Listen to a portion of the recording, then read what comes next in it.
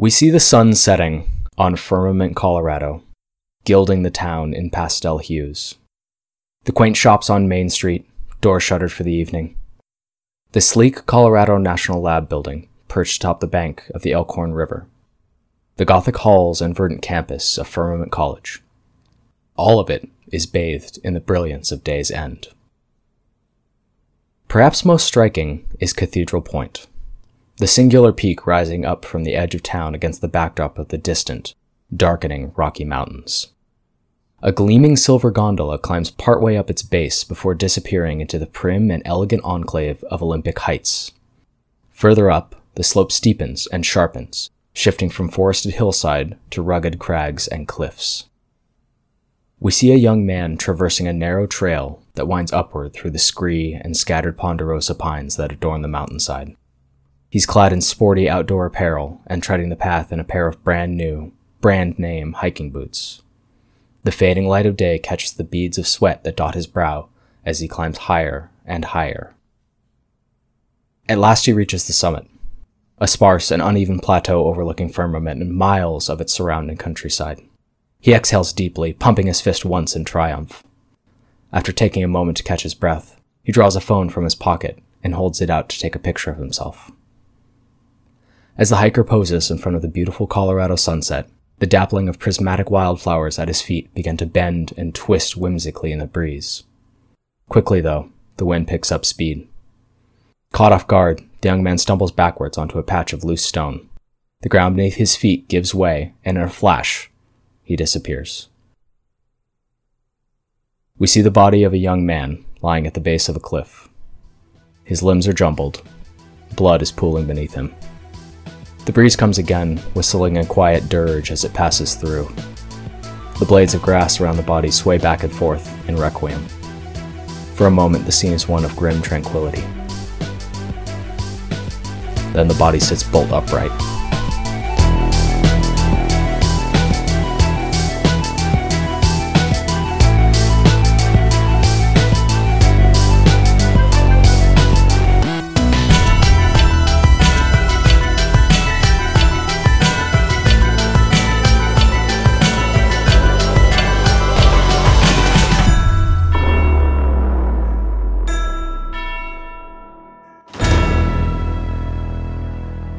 Hello everyone and welcome to Monster Hour. I am Quinn, your keeper of monster and mysteries. If you're just joining us and skipped the setup episode, that's okay. We talked about our characters a little bit, we talked about the setting of Firmament, Colorado, and we talked a little bit about Monster of the Week. If you haven't listened, we do recommend it, but if setup, character creation is not really your thing, you don't need it to get right into the story, which is what we're going to do in this episode. We'll have everyone else introduce themselves and talk briefly about the hunter they're playing and the hunter playbook that they're using. Hannah, why don't you go ahead and go first? Sure. I am playing JR the Crooked. JR is a grifter and a thief. She's currently trying to stay off the grid as much as she can in Firmament to let the heat die down from a job that went both bad and a little weird. She didn't get what they were going for, but she did not walk away empty-handed. Kyle? I am playing Alvin Hughes, the Monstrous. Alvin Hughes is around 21 years old. He used to go to Firmament College, but in his senior year, which is this current year, he had to drop out due to his slowly becoming monstrous due to an unknown nature. He's growing a lot of fur, claws, and he doesn't know what's going on. And Tio. I am playing Constance Rodescu, the expert, in quotation marks. Constance would describe herself as an artist before her time because nobody seems to understand and or pay and or be interested in her art at the moment. It's confounding for most folks. But her art is sold at the tourist shop where she works to actually pay her bills. She has lived her entire life in Firmament, and her family is very well known. Her mother is a very successful scientist, and her father is the poet laureate. She is out of college and, according to her mother, a little listless and should probably look into what her career will be, but she's still kind of just waiting for her big break. Wonderful. We are gonna go ahead and jump right into it with Constance.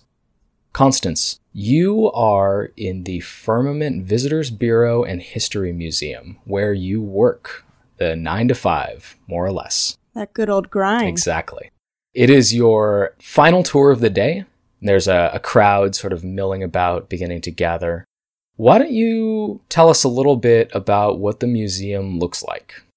Sure. So the museum is all dated about 30 years. So everything in there, it all looks consistent, but you know, it's got those nice little plaques. It has a couple of dioramas. It has a couple of like antique items from the mining days of the town. And they also have a couple of the like Olympic skis from some of the renowned people that came through here. But they kind of look like those old tattered skis that you would find at a weird garage sale. There is that machine that you can put in a penny and it'll like stamp out a little Firmament logo, the city crest on it. Everything's a bit dusty. It's not great for those with allergies, Constance included. But it's got, you know, the charm of a place that people care about their history. They just don't have the funds necessarily to spruce it up or make it super fancy. Oh, there is one of those coffee machines that like it dispenses the cup with the coffee for you. Oh, I imagine that's right by the entrance between the museum and the gift shop area. Oh, for sure. Yeah. For sure. And of course, Constance's paintings are in the gift shop. They're the Naturally. only thing in there that isn't tacky tourist stuff. Yes. Okay. So you're standing at the entrance of the museum section where this small crowd is gathering before you. It's an interesting, eclectic mix of folks. There's a young couple with 2 young kids, a boy in his late teens attempting to distance himself from what you assume are his parents. There's a handful of tourists that are either comically over or underdressed for the weather. And there are 2 residents of the Riverside Senior Center, Doris and Abner, who show up at least once a week. And everyone is milling about, sort of waiting around for the tour to begin. And finally, 4 o'clock is heralded by a bird call that chirps from a gaudy clock in the gift shop. The group gathers in front of you, and you look down at the laminated piece of paper in your hand that has the tour script that you are all too familiar with. Gather around, folks. Gather around. Hi, my name is Constance. And let's begin our historical tour of this wonderful town that I myself grew up in. Yes, I am from here. So, Firmament got its start as a mining town during the Colorado silver boom. It was incorporated in 1887 and expanded quickly when the railroad arrived in 1891. Choo-choo! I'm required to say that. Firmament Academy was founded in the early 1900s. The exact date is disputed, and became a state college in 1930. The mining industry dwindled after World War II, but was steadily replaced by tourism. Yay! Thank you for coming. And the opening of the Colorado National Laboratory in 1952. Firmament was a popular location for Olympic athletes to train until the official Olympic training facility opened in Colorado Springs in 1978.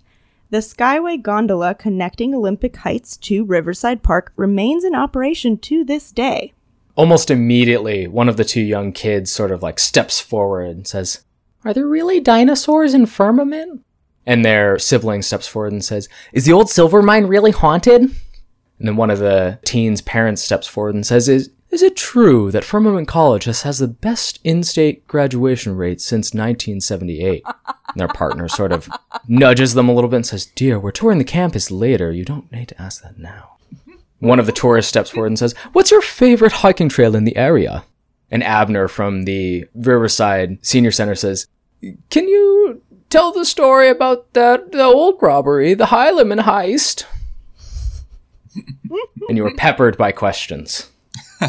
Wow, such an eclectic group here. All right, well, let's go in order of the most important things. Yes, the silver mine is haunted. There's actually... Really? Yeah, there's actually a haunted tour run by one of my colleagues. It starts at dusk. You're gonna have to ask your parents, though. It can be a little spooky. Can we go? Can we go? Can we go? Can we go? And the parents look at you, and they just shake their heads. I lean over to one of them and I say, it's included in your ticket price for coming to this tour. They nod discreetly. You know, in fact, both of my parents actually work at the university, and they will be the first to tell you that although that is the well-known stat about the university, there's a lot more to the experience of going to school here. You know, the town really embraces its place in the academic world, and the numbers are great, but really the experience is what draws people here. Thank you. Now, I feel like there were a couple of other questions. Was anyone asking about the arts Are there and culture dinosaurs? in the region? Ah, yes, dinosaurs. Dinosaurs, Well, dinosaurs! I pull out this pamphlet that talks about the mysteries of the region and also includes a dinosaur walkabout. And I hand it to the kid and I go, well, it's up for you to decide how many of these dinosaurs really lived at that time. And you can actually go take a tour from my friend Javier. I give a little wink to the parents, it's also included in your ticket price. They nod and smile. I'm just calculating in my head. I get a kickback for every one of these tours that I push people to. Now, I thought I heard someone say that they were interested in the arts and culture in the region. Did I hear that somewhere? Well, we do have a gift shop here. Make sure to check it out. It does have all of your favorites that you would expect. A lot of stuff from our mining days and from our Olympic athlete days. We have a couple of signed t-shirts from former Olympians. We also have a couple of local artist originals, the local artist being myself, actually. A couple of beautiful landscapes of some of my favorite hiking trips in the area. And what are those favorite hiking trips? Well, I am a big fan of the Tiger Lily Switchback Trail. It is a bit rough. It takes about 2 hours each way, but there's a beautiful view from the top. I won't spoil it. I won't tell you what's there, but I would have a camera ready. These tourists are jotting notes down on a pair of maps that they picked up in the Visitors Bureau section. And as they're jotting these notes down in response to your answers, you notice that your tour group has gained a member while you were collecting that map of the dinosaurs in the area. You see that there's someone else who has slipped in. He is a skinny man in his late 20s. He is wearing a Firmament College sweatshirt with the hood drawn and a pair of aviators on. And he is loitering near the back, and he seems to be focused very intently on you. I do a swift, thank you all for the tour. I hope you've had a wonderful time as I'm walking. And I quickly try to catch up with them. Sir, sorry, did you have a question? In my mind, this is someone who jumped in on half the tour and didn't pay for it. Go ahead and act under pressure, I think. I want you to actually roll. Go ahead and act under pressure to ditch your tour group and catch this person before they leave the museum. The first roll of the game. All right. Good chance for XP. Sweet Hear dice them roll in sweet action. dice. Oh, that's an 11, folks. Now you have a special thing for act under pressure, right? I do. I actually get to roll plus sharp instead of plus cool because I'm not very cool, but I'm a smarty. So I rolled a 9 plus a 2. I have an 11. Dang. All right.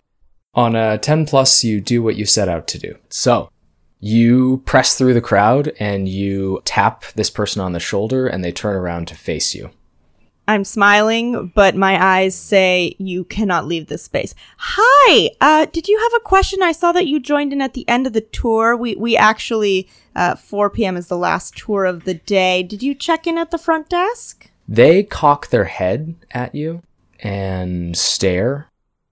And you have no sense as to whether or not they comprehended anything that you said. And then they turn and push open the door and leave. Sir? Sir? And the door slams shut behind them. Jenny, we got a runner. The woman who is running the guest shop section, Jenny, is a student at Firmament, has a questionable commitment to her job. And she sort of gets up from the gift shop desk and puts out a little sign that says back in 5 minutes and starts walking very lazily towards the front door. I mean, Jenny, at this point, they're gonna be in another town. I can't arrest them if they go anywhere. Like, what am I gonna do?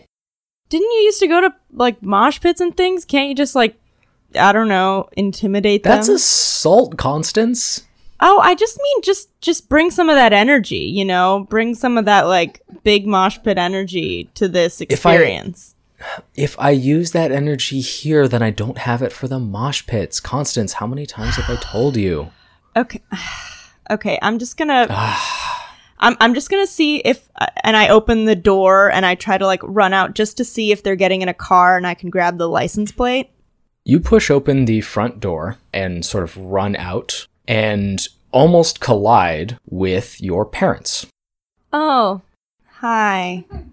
Constantina, my darling, it is good to see you. How are you? I'm great. I actually am dealing with just a really quick work situation, and I try to, like, peek over them. Oh, but it is your last shift. It is your last shift, your mother Magda says. And she embraces you and gives you a kiss on both cheeks and says, we're coming over for dinner. Come, I have all the ingredients. Your father Victor and I, we are so excited to see you. Come on, let's go. All right.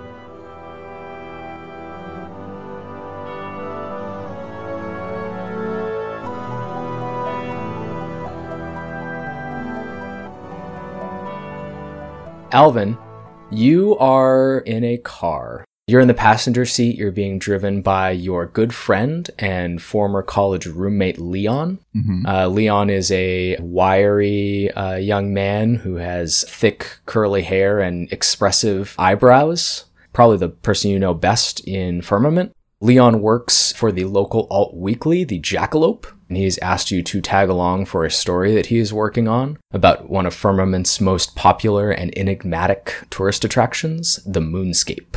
Moonscape. Yeah. You're probably familiar with the Moonscape. It's not in Firmament, but it's about 20 minutes out. Mm-hmm. It's a sprawling badland that begins just a ways outside of town. The north end of the park is relatively close, but it stretches outwards several miles in almost every direction from that point. It is a beautiful and desolate place. Leon is sitting in the driver's seat. You know, thanks, Alvin. I really appreciate you joining me. Like, they really want these pictures after hours, and we're not supposed to be in the Moonscape after dark, but just got to get these photos. Yeah. And it's good to have some backup. Yeah, no problem. Leon, do you remember first time we came out here? Freshman year? I mean, yeah. It was a dare. Alvin, of course I remember. we bit hard on that bait. Leon winks at you. It's just like old times. And he pulls up to the entrance to the Moonscape, and the two of you get out of the car. He's got a pair of pretty nice cameras, and he beckons you to head out with him. I've just got like a little backpack. It's got some like granola bars, water in it. You know, very prepared. Just kind of a general go bag, and hops out of the car. The two of you head into the park.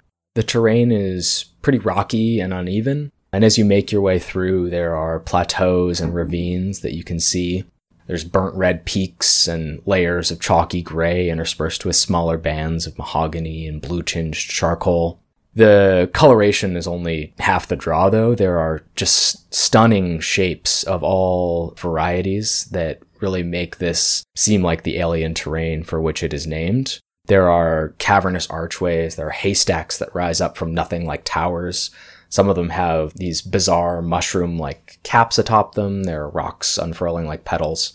And Leon is, even though it's not sunset yet, snapping a few pictures. Hey, Leon, while we're walking out. Yeah. What's up? Yeah. Hey. So this story, the story for the Alt Weekly, right? Oh, yeah. You know, it's just a... You're just taking pictures for this story? Well, the Jackalope's pretty small, so we all got to be our own photographers. That's right. Plus, you know me, I got an eye for it. You know, it's a silly puff piece. Like, it's just it's a welcome to school, welcome to Firmament sort of piece about all the wonderful attractions. You know, everybody knows about the Moonscape, but of course, all these goody goodies, they're not going to be here, after dusk when you're not supposed to be here. So I got to be the one who takes the pictures, put my butt on the line. Now, you say this is a puff piece, but I know you guys do some real good work, I'm trying. Real in-depth investigations there at the, do you guys have any, like, hot leads? Has anybody found, like, weird, like, claw marks or destruction? I'm just curious. Let me tell you what, the Jackalope, I like the Jackalope. It's much better than the Firmament Daily Herald, let me tell you that. But even the Jackalope isn't listening to me when I tell them about the real stories that are happening in this town. The shady deals that are going on in City Hall, the admissions kickbacks at Firmament College, unreported missing persons posted about online, the secret experiments at the Colorado National Laboratory. You know they're doing some weird shit in there. Yes. I tell you, no one gets past the first floor, either up or down. Yes, City Council is definitely the stories that you should be investigating. Nobody's reported like odd fur lying around, right? Odd fur? No. I don't know. You hear neighbors talking about things. Okay, good, great. No, that's good. Yeah, I mean, there's people who talk about the chupacabra, but everyone knows that's nonsense. Sure. Nonsense. Yep. Mm-hmm. No, but I'm telling you, there are real stories in Firmament, and even the Jackalope isn't getting to the bottom to it. I'm telling you, I should go freelance. That might be a good idea. I mean, you've got that big brain on your shoulders, a good eye for photography. You could probably, with that sort of investigative skill, like, you could probably take this, bigger towns than Firmament too, like, up and out, right? Yeah, absolutely. And Leon sort of like tousles your hair a little bit. I like jokingly try to duck quickly away from his hand. Oh, Alvin, you gotta loosen up. You gotta get loose. Sometimes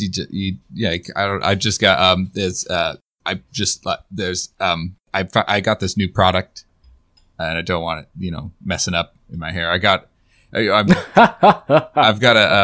seeing someone later tonight. I just, don't want to. Leon takes one of the cameras off of his back and presses it into your chest and says, "Oh, Alvin, we all know you're not seeing anyone later. Hold this. I'm going to go get some pictures up from the rock formation." And he bounds away and disappears quickly out of sight.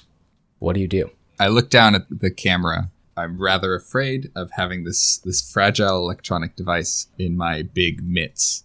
So I will kind of dangle it in a hooked finger and kind of scramble and continue following Leon. Leon is largely left your line of sight by the time you're able to get this camera into a position that you feel comfortable with.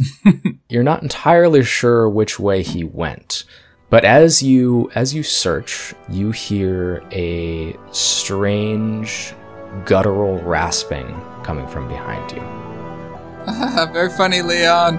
Very funny.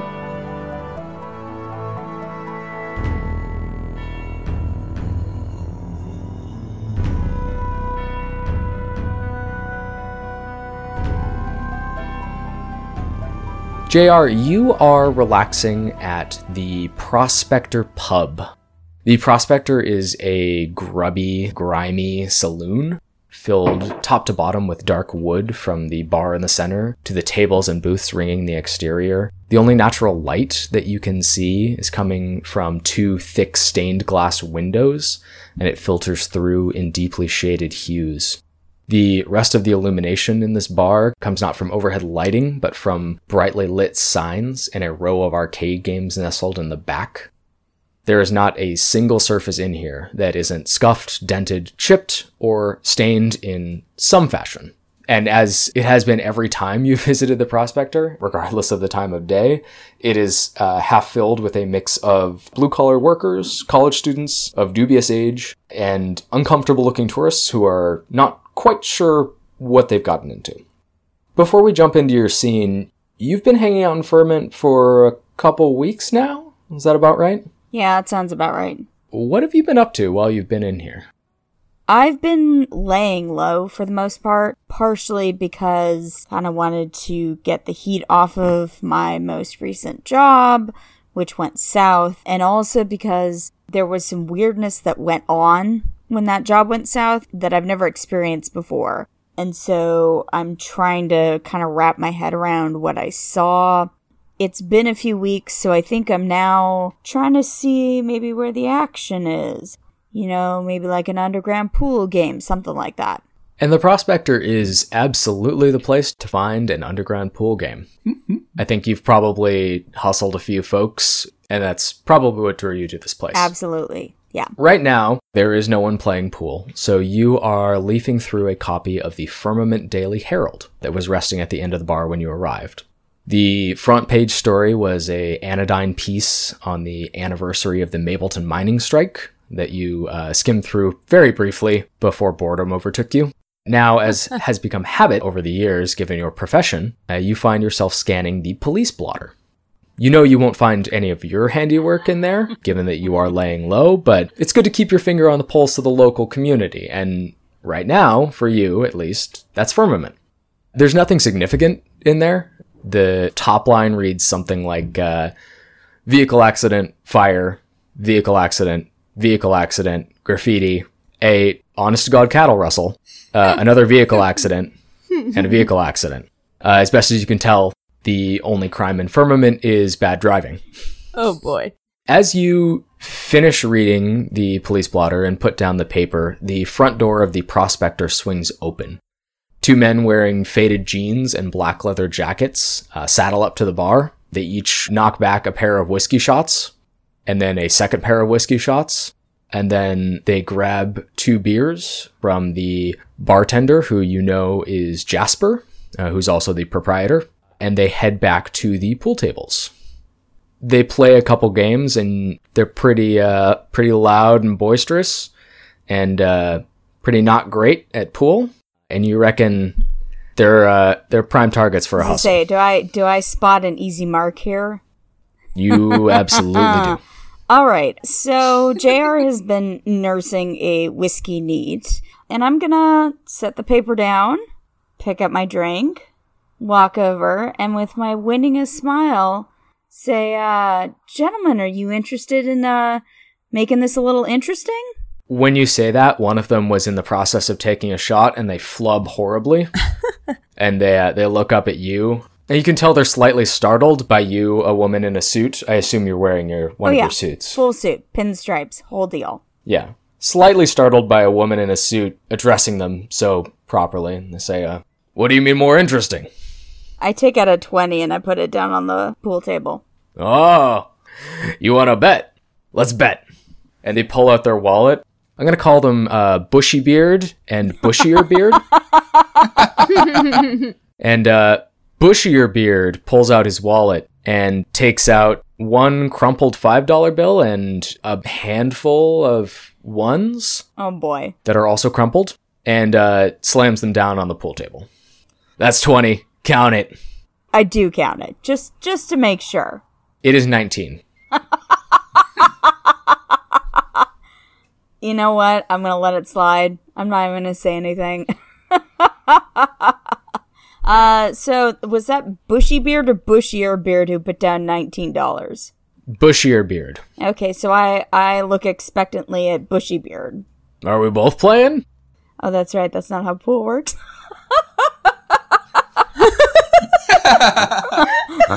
JR is excellent at hustling pool. I smile and say, and who am I playing against? Which one of you? Well, my name's Earl, and I put down the money, so you're playing against me. And your friend's name? This is John. All right. And then we play pool. Okay.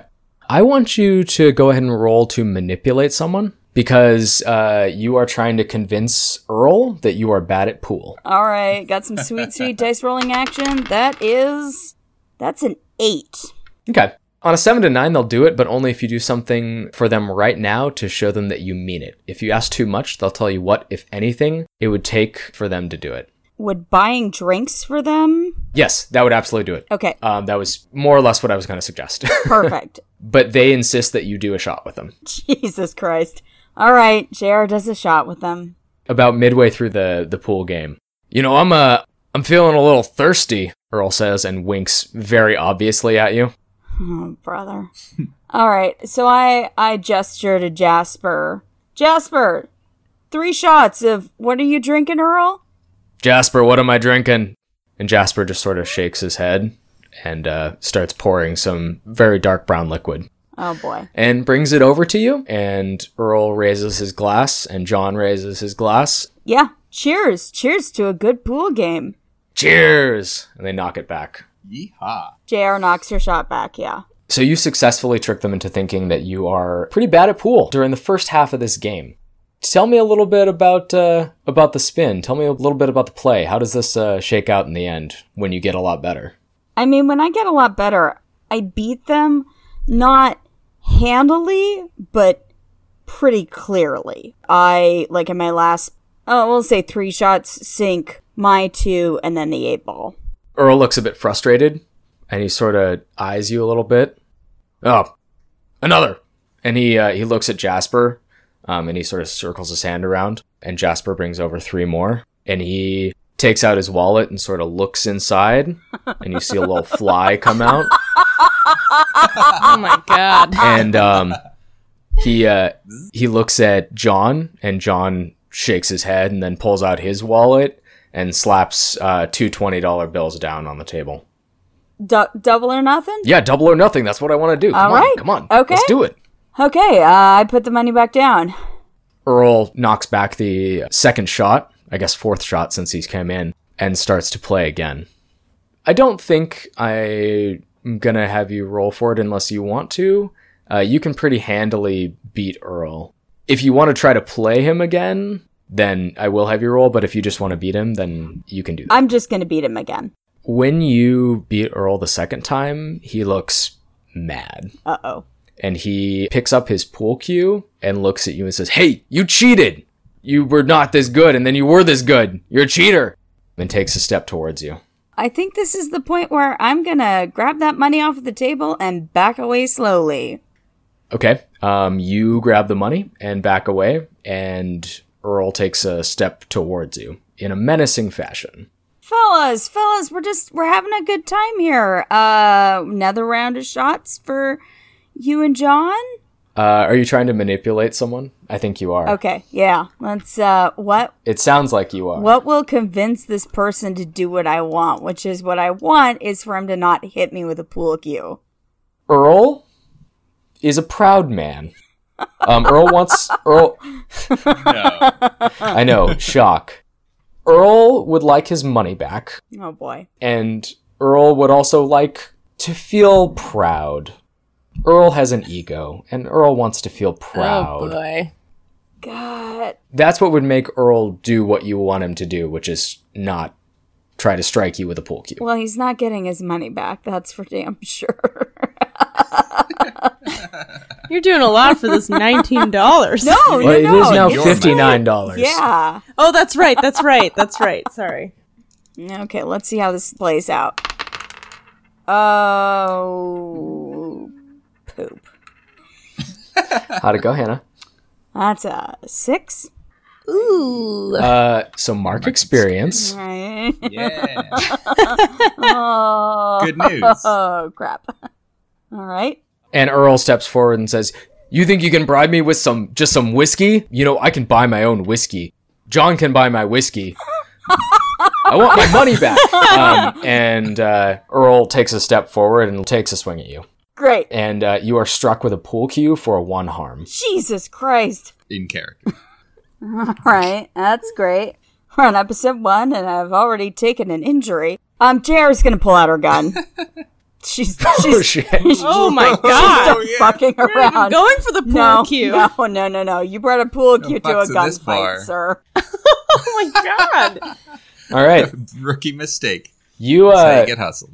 you pull out your gun, and Jesus. Earl's eyes go wide, and you can sort of see the whites. And he takes a step back, and he holds his hands up, and sets the pool cue down on the pool table, and says, "Whoa, okay, all right, well, okay, shit, sorry." This has been enough fun for one evening. JR is going to walk out backwards out of the bar, and as she leaves, she's going to put a 20 on the bar. Jasper, for your troubles. So you put a 20 on the bar, and as you sort of start to walk out, you see a very large man sitting in the corner who somehow you didn't notice when you came in, despite his impressive frame. Oh boy. He stands up pretty casually and pretty slowly and says, well, see, now we got a bit of a problem, because you caused a ruckus in my place of sanctuary, and, well, I may not be on duty, but as an officer of the law, I gotta deal with that. Oh no! Shit! Keep doing this.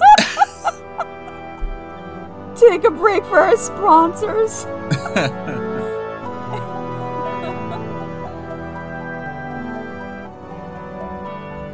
Hey everyone, it's Quinn, your keeper and narrator, and I'm here to welcome you to the intermission.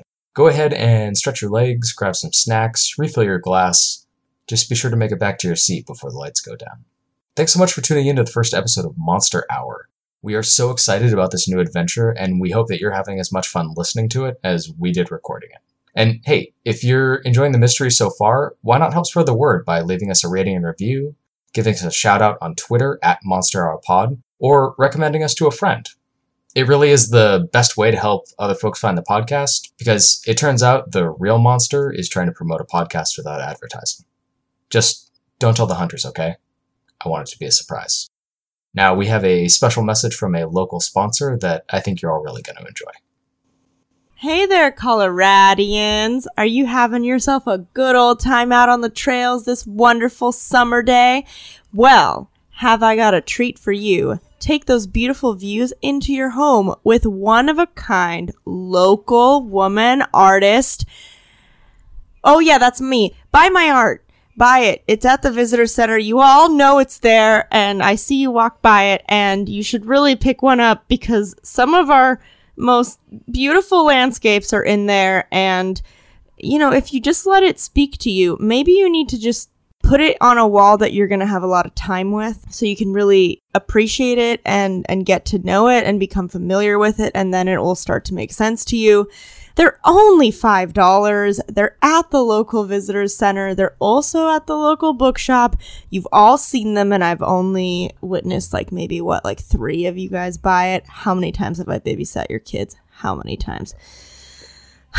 Just buy my art. ConstanceRodescu.com.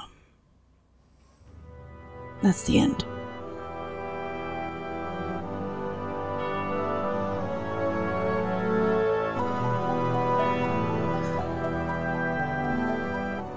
Constance, you are in your studio with your mother Magda, short for Magdalena, and your father Victor.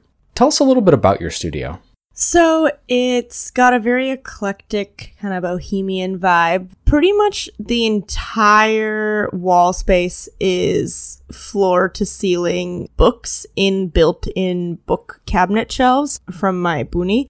And in the cupboards are a bunch of random things, a lot of camping gear, random art supplies, and then also a bunch of old antiques from my Buni. And then the final wall in this space is where all the windows are, where all the light comes from. And that is where I have a bunch of easels set up and a big old tarp. And there's just paint and weird bits of metal because I'm creating some multimedia pieces.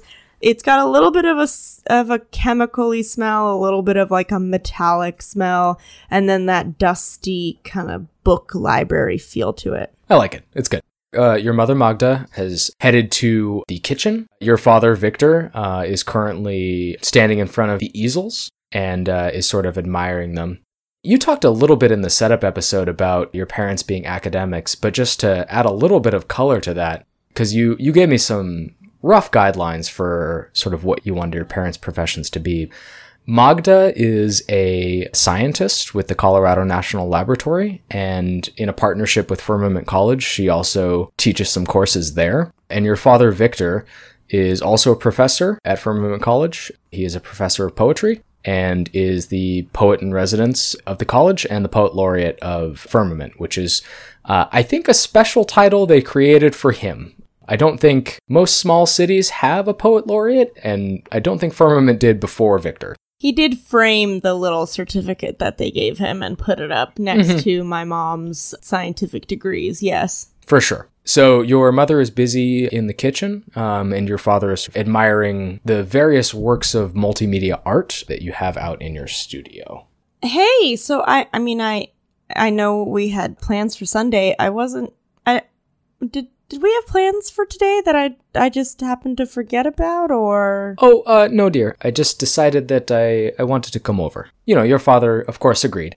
We were concerned that you're not eating enough, and so we wanted to make sure that we came over and provided you with a nice meal. We just wanted to check on you. Right. Okay. That's very nice. Dad, I see you're looking at that. What? Yes. The what? one with all.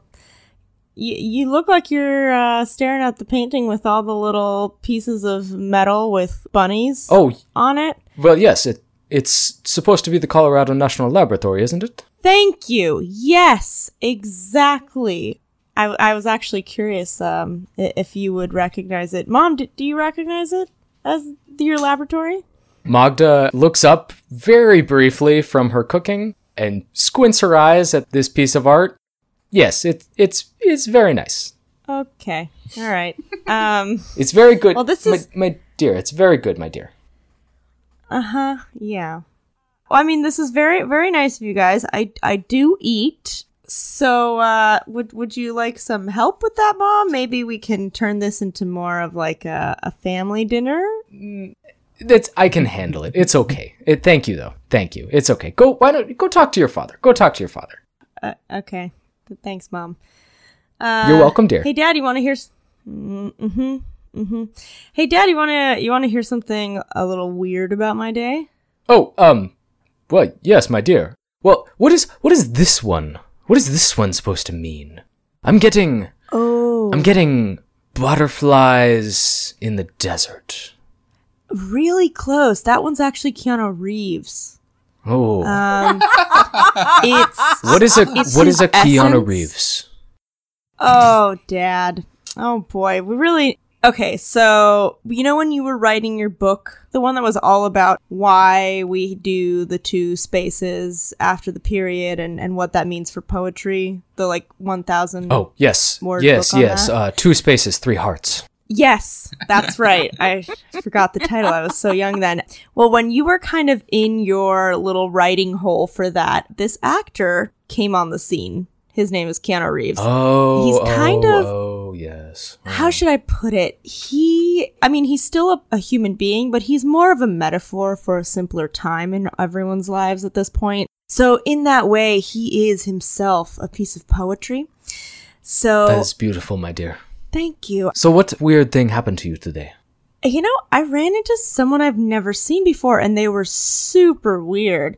They showed up, they kept staring at me, and when I tried to, address them or ask them what they were doing, they just gave me the cold, dead stare of it was a little bit of the soullessness that you would expect to see in someone who is pretending to be a human but is really an alien. It was kind of that vibe. So and then they just bolted. Yes. They're strange. They just bolted, Dad. Yeah, just refused to talk to me and ran out the building. It was actually right when I ran into you guys. That's what I was doing.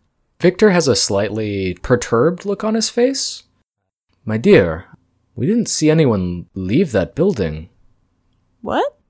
No, he was right there. You guys had to have seen him on your way up. No. Are you certain? Are you certain? I know sometimes you get lost in the beautiful majesty of the flowers around the building. Were you paying attention to your surroundings? We can ask your mother, but I'm pretty certain. Hey, Mom. Yes, Did dear? you see that real spooky guy that, booked it out of the building? Yeah, there was that spooky guy that booked it out of the building. Come sit down. Dinner is ready. Oh, okay. But I sit down. What was a dish that your mother made for you often as a child growing up? Mama Liga, which is kind of like, oh boy, someone's gonna go, no, that's technically not what it is.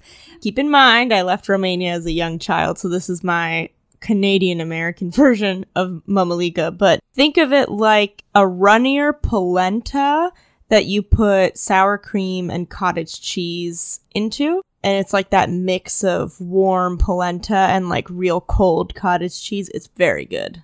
Number 1, that sounds delicious, and I want it.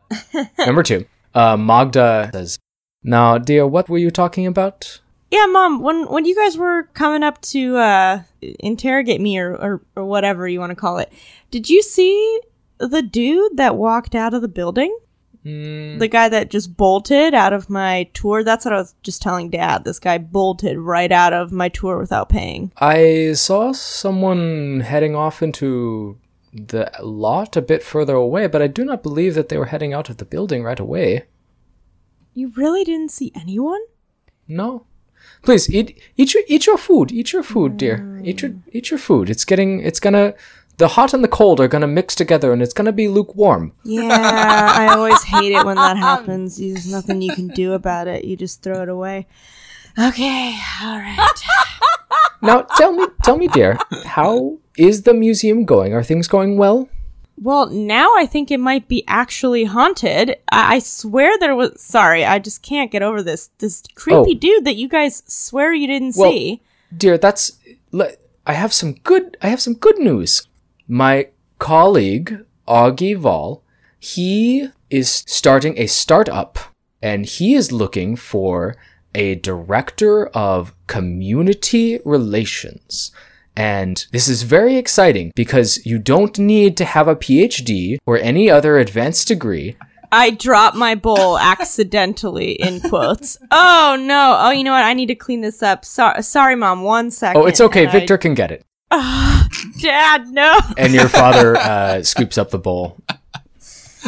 I give him a really, I'm sorry face. I actually mime, I'm sorry. He just sort of looks at you with an understanding face. Now, as I was saying, Augie is starting a startup and is looking for a community relations director. I think it would be a very good career move for you. Yeah, that does sound like something that can be done to someone. Oh no! Thank you, Mom. That's simply, you'll need to do a lot better than that. Augie is... Yes, for the interview that you have tomorrow. I set up an interview for you. Oh boy! Yes, it's tomorrow at Firmament Coffee Company. It's at noon. And if you're going to get the job, I put in a good word for you. But if you're going to get the job, you're going to have a much better answer than that. Oh, so what you're saying is if I don't, then I won't get the job. Got it. Good to know. Okay. Well, and you'll ruin my reputation. Well, if I could do that, it would have been done already, right, Mom? Oh, I'm trying to lighten the mood. Thank you, Mom. That was very, very, very nice of you. I do have a job. Yes, but it's haunted. Oh, boy, you just do said I so like yourself. it when you throw that in my face. Sure.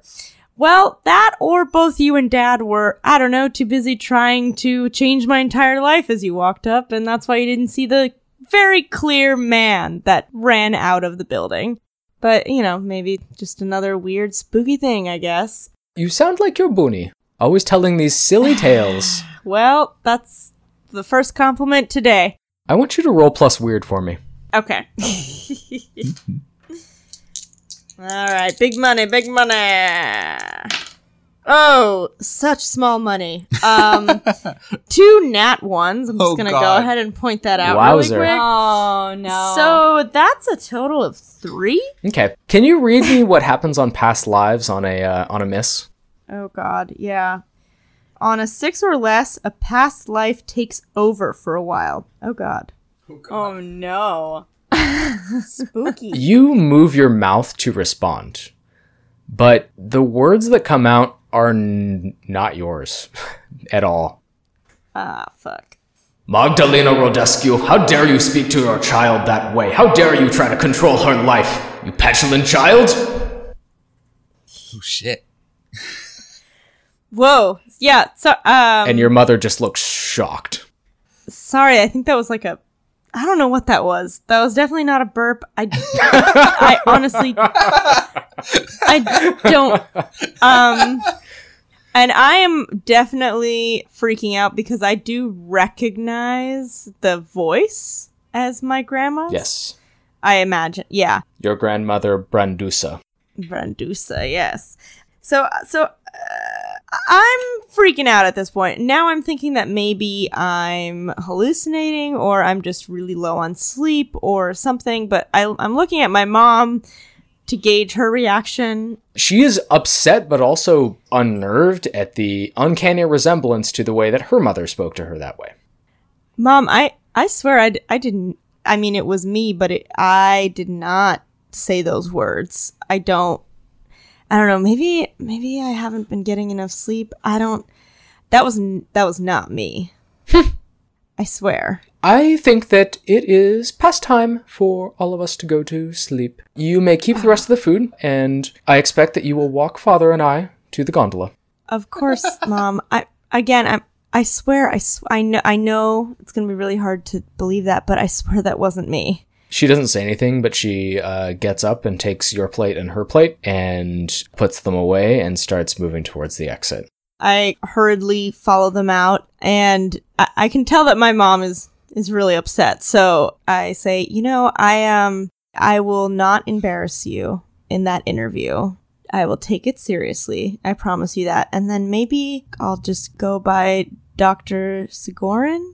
Maybe I've been running myself ragged. Maybe the fumes in here. I don't know. So yeah, maybe that'll be my tomorrow.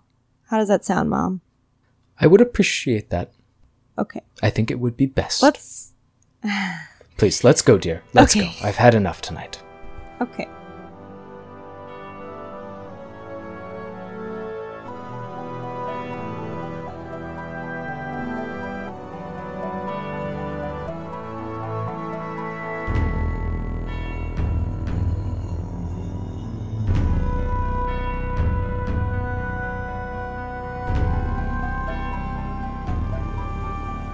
So, Alvin, you are in the midst of the moonscape. The spot that you're in right now is sort of a pretty open expanse, kind of like a valley, but pretty broad. Leon has disappeared off to your right-ish, but to your left, you have heard this strange guttural sound. Leon's it's not funny anymore. Come on, you know I'm afraid of the dark. You know I don't like these spooky sounds. Come on, Leon. Leon. Oh boy. How close does that sound? Really close? I assume it's dark and I can't really see anything. So it is sunset. So it's that's not right. completely dark yet. The sound sounds close-ish, but you can't see where it's coming from. To your left, there's sort of a series of pillars that give way to a deeper valley, and you can't really see what is in that area. But that appears to be the direction that it is coming from. So it kind of sounds like someone might also be hurt. So I think after, Leon hasn't emerged or revealed himself, I'm going to start tentatively walking closer and calling out again like, "You okay, buddy? Did something happen? Should I call for help? We've got a car." That sound continues as you get closer. If you Oh, jeez. if you wanted to read a bad situation, this would certainly be a time that you could. Well, that's an awfully good idea. Yeah. So I'll actually kind of hold the camera up as I advance, and I would like to read this bad situation. Ooh, sharp, huh? That is a 7 Okay. plus 0. Okay. It's better than some of your other skills. This is true. 2 of them. Okay, on a 7 to 9, you hold 1. You can use that hold to ask one of the following questions. What is my best way in? What is my best way out? Are there any dangers I haven't noticed yet? What's the biggest threat? What is most vulnerable to me? And what is the best way to protect the victims? I think the best one for me to do there is, are there any dangers I haven't noticed? Take a good look at where this sound is coming from, peering into the valley behind those pillars. So I think as you draw closer, you realize that the drop into this valley is more precipitous than it may appear, and in fact is quite sharp. And if you came in even at a reasonable speed, you would be liable to fall into this valley. Leon, I think someone's hurt over here. I'm going to check it out. And then I'm going to... There's no response. Well, I am going to hold the camera up, pointing it down the slope into the darkness there with the flash on. And I'm going to take a quick picture and I'm going to pull it up on the screen of the camera and try to zoom in on things. That's very clever. I like that. Ooh, smarty. You take this picture and the flash goes off and you think you see something and you wait for it to show up in the camera. And what you see is a pretty macabre scene. Down in this valley, there are what appear to be several dead or dying animals, specifically cows, and they are all piled up on top of one another. They look emaciated. Oh, God, Jesus. I'm going to somewhat clumsily kind of like back tread and then actually run towards where I saw Leon go, calling out, Leon! Leon! Leon! You round one of the corners and you run into a figure. It's Leon.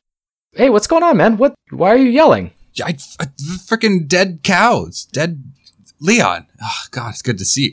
They're like... Are you okay? Like a big old pile of dead animals. Look. And I show him the camera. I hope I didn't land on the camera. No, I don't think so. Leon takes the camera and says, "What is this?" It's just over the valley. It's like just down that cliff. I just took the one picture I got. Got a little scared. Now this is a story. Oh my God. Okay. You got to take me there right now. Yeah. Yeah, sure. This way. Alvin, you're not scared, are you? Come on, man. We'll just go take some more pictures, right? Yeah, of course. No, everyone's going to think this is like a chupacabra thing or something. It's going to be great. Come on. Chupacabra, yeah. Let's go. Okay.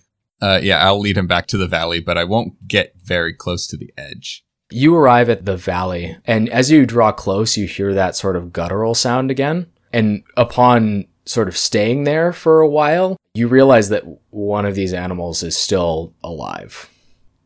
Leon snaps a few pictures from the top and says, I'm going to get down in there. Will you hold my other camera? Yeah, of course. One of those is alive, though. I mean, I can help you carry it up if it's hurt. You want to carry the cow up? You can lift a cow? How are you going to do that? I mean, if it could kind of walk, maybe we could kind of push it. Oh, Alvin, bless your heart, but that cow is dead. You can hear it. Can't you hear it? I mean, it's metaphorically dead, man. Like, okay, we can call a ranger or a cop or something, but we're not going to get a cow up and to a vet. Look at it. Poor thing. Yeah, do you not want to take one of these cameras? I'll take some pictures from up here. Yeah, I got one. Hold on. And he slides down and lands in the valley below. What do you do? I mean, this is kind of a cliff down to a valley. We found a pile there. Does it continue? Does it seem like there's like a trail of them that goes along either direction, or is it kind of a contained pile? I would love for you to investigate a mystery. I would love to do that. I mean, I'd like to do well. Ooh. Hey, we all get experience. That is a 6. Okay. Something happens, but it's off screen and you don't know. Cool. Love that. You study this scene. The valley does open up a little bit further out, but you can't see any tracks. You can't see any signs of how all these cows, who at least at one point probably weighed hundreds, if not thousands of pounds, probably not thousands, probably hundreds. I don't know how much a cow weighs. However much they weighed when they were fully intact, you don't know how they got there or what brought them there or where it went. There's no evidence that you can see. I will say, at least from your vantage up there, if you want to get down there, I would let you roll again. I think I stand on top of the valley here, looking down and looking around, feeling rather foolish that I'm just staying up here. And they'll call down and be like, I'll come help. And I'll try to kind of skitter down the valley, sort of on the other side of the pile from where Leon is poking around. So now that you're down here and have a better view of the scene, if you want to try to investigate a mystery again, I think it's a different context. I'll give it a go. Ooh, that's a 9. Not a failure. Okay, not a failure. This is my brain. On a 7 to 9, hold 1, you can use that hold to ask me one of the following questions. What happened here? What sort of creature is it? What can it do? What can hurt it? Where did it go? What was it going to do? Or what is being concealed here? I think Alvin's first thought would be to look for, like, where did it go? Like, if something caused this, if something has kind of brought these beasts to one singular point, like if there's any tracks anywhere or signs of where something left or came from. You still don't have a great sense of what happened, although I will tell you as sort of a freebie that these cows all have large wounds on them. Oh. It's not clear what did it. It's not clear, what the intent was, but there are open wounds on all of these cows. Ooh. But to your question, there are several large boot prints around this area that you can tell are not from you or Leon. Huh. And they go up the walls of the valley at a pretty sharp angle, like almost as though they were going up the walls. Wow. So I'll kind of be like walking around this. I'm sure the stench is pretty strong. Yeah, it doesn't smell great. Strangely, I think it does smell a little good to me. Yeah, it might. A little bit. It just might. I push those thoughts. That's a feeling that you have to grapple with. I push those thoughts aside for now. I'm like, Jesus, Leon, what do you think could have done this, huh? Oh, man.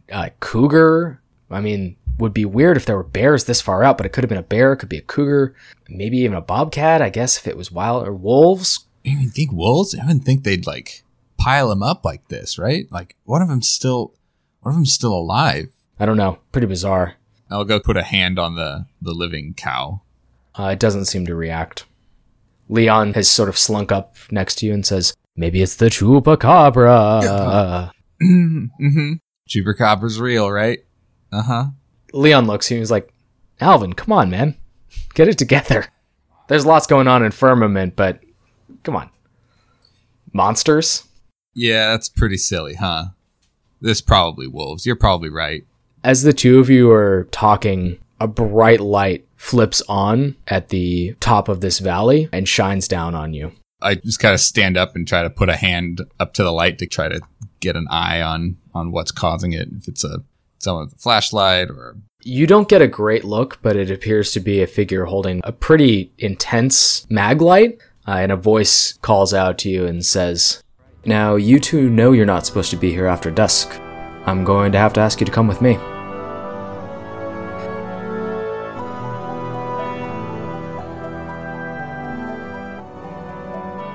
JR. So, describe to me this person who is now addressing me. He's a pretty tall guy, clean-shaven, got short black hair with just a hint of gray. He's not wearing a police officer's uniform, but as he sort of steps up to you, he does pull out a Firmament Police Department badge. Shit. Alright. Oh, God. Now, why on earth did you have to go make a ruckus in my favorite bar? I just wanted some peace and quiet. So, I'm gonna holster the gun. Step number 1. My apologies, Officer... You can call me Stony. Officer Stony. If you want to get technical, it's Chief Locke, but I prefer Chief Stony or just Stony. Chief Locke is...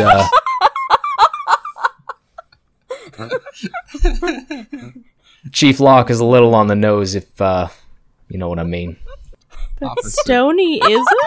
Officer Dank Buds. Yeah, I was gonna say.